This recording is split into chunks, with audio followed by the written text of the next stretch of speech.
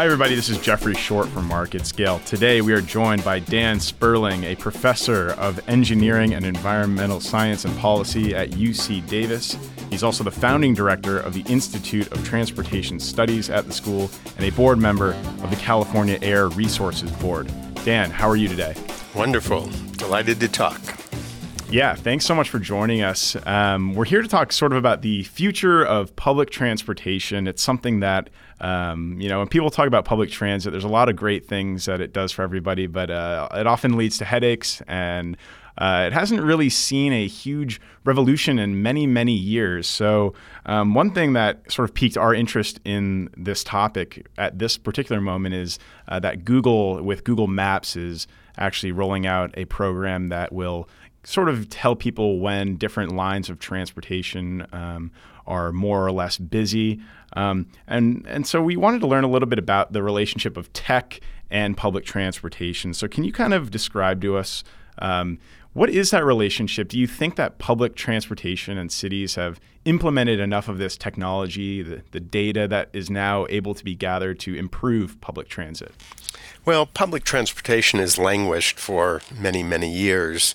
There's been relatively little innovation, very little change. And actually, I could say the same thing about our car system. Our cars are a lot better, but our means of using the cars and getting around are being transformed. And that's something new with electrification and automation. But on the public transport side, there's also the opportunity to really transform public transportation as we know it to actually serve many more people, do it more efficiently, and at less cost, less environmental impact, and opening it up to many more people, from an equity perspective, serving people that don't have cars. What is sort of the number one roadblock preventing some of this innovation from really taking a foothold? Well, the kind of innovations we're talking about there's something we refer to as microtransit, and those are like vans or small buses that are demand responsive. In other words, think of them as Uber on steroids. You use an app to call them, they come to your door, but they're small they're vans or small buses, but they're much more demand responsive. And they're not following fixed routes or fixed schedules. And that's really the problem mass transit has today, as we know it, is that we're using big vehicles that have fixed routes and fixed schedules. And that just doesn't work in most areas, and especially in the United States where our land use is so spread out. It works really well when you have a lot of people in one place going to another place, but that's unusual even in most of our cities. Once you get out of the downtowns of, Manhattan and Los Angeles and Chicago, people are not well served by public transportation. So we need a better way of serving more people in a more efficient way. We talk about the data and analytics that is now able to be gathered by industries across, everything really across the world. But how can AI and this wealth of data really transform public transportation for the better? What are they hoping to sort of get out of any kind of data gathering? Well, the big concept that we talk about is mobility as a service, MaaS, M-A-A-S. And the idea there is that we can bring together all these transport services so that we can deal with what we call sometimes first mile and last mile. In other words, getting to the train or getting to the bus and getting to your destination at the other end. We've got to pull together the data and the management systems and the technology to make it all seamless. And so this concept of MaaS is that, think of it this way: you have an app or a portal, and all the information for transportation flows through it, and all the money flows through it too.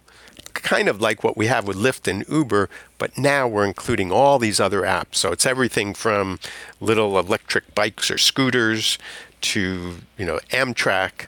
And so you just say, I'm going from here to there, and it finds the best route and it arranges for you the services along the way. So if you're on the, you can take an electric bike to the train, you get on the train, and it tells you what the schedule is, and then it also automatically calls a Lyft or Uber when you get to when you get to the final stop to take you to your final destination. And so that's what we're talking about here, is a seamless system that is very demand responsive to us as our needs. And to all those people that are skeptical about this, you think, well, you have your car that takes you from here to there. But in this case, you're being chauffeured most of the time.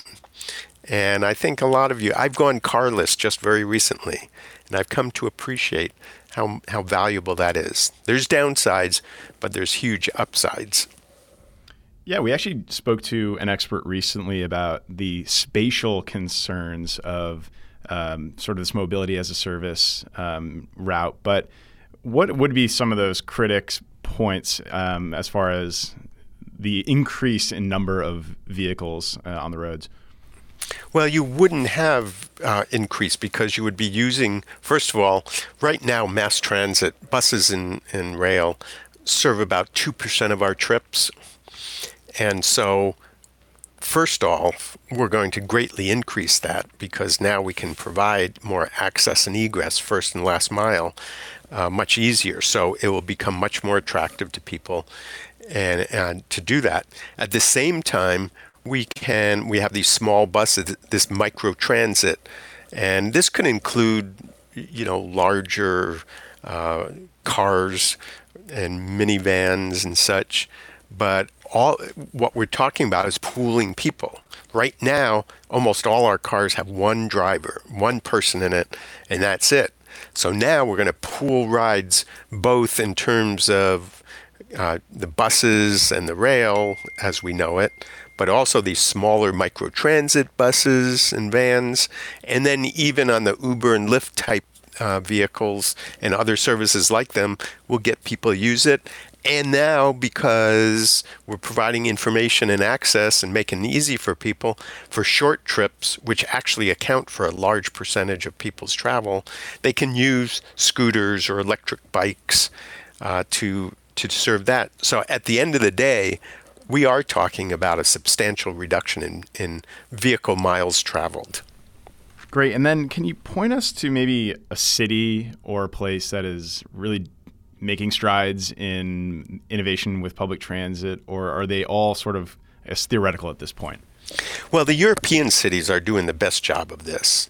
Actually, Helsinki is the leader, and they've really created something that really is a MaaS kind of system, a mobility as a service system, where the public transportation is integrated with these others, and all the information and all the money flows are integrated.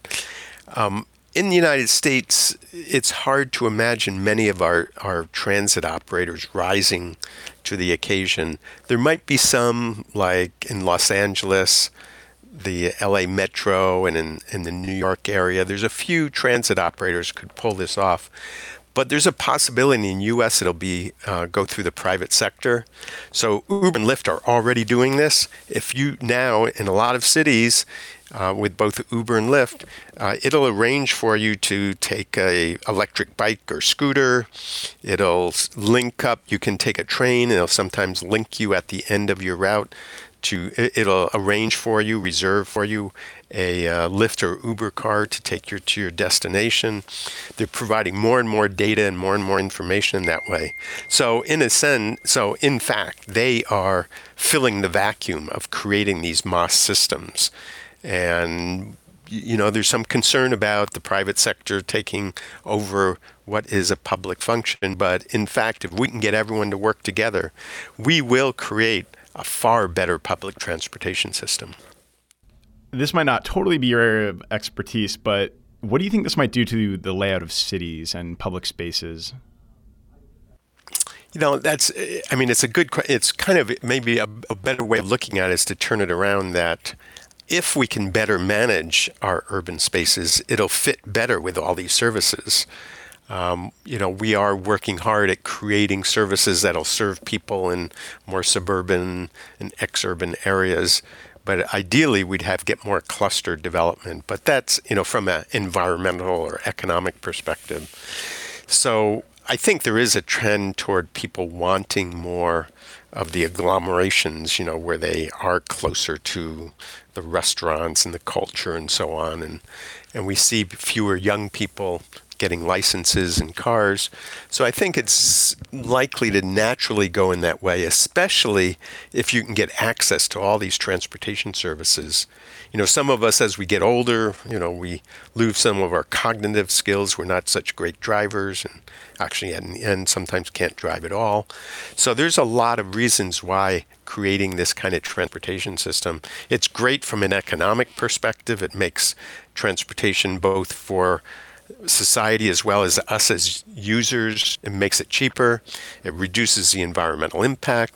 We don't have to build as many roads and freeways, and we don't have to build as much parking. So that actually creates more public space in our urban areas, or space that we can use for other purposes in our urban area.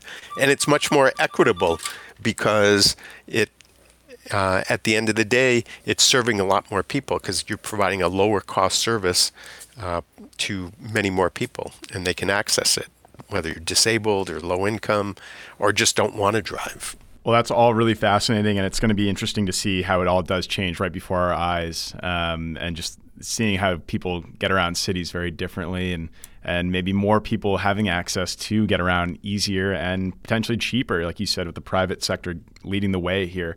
But Dan, that was very great perspective. It was great to get your thoughts on everything in the world of public transportation, and hopefully we can do this again sometime soon. Okay, you're very welcome.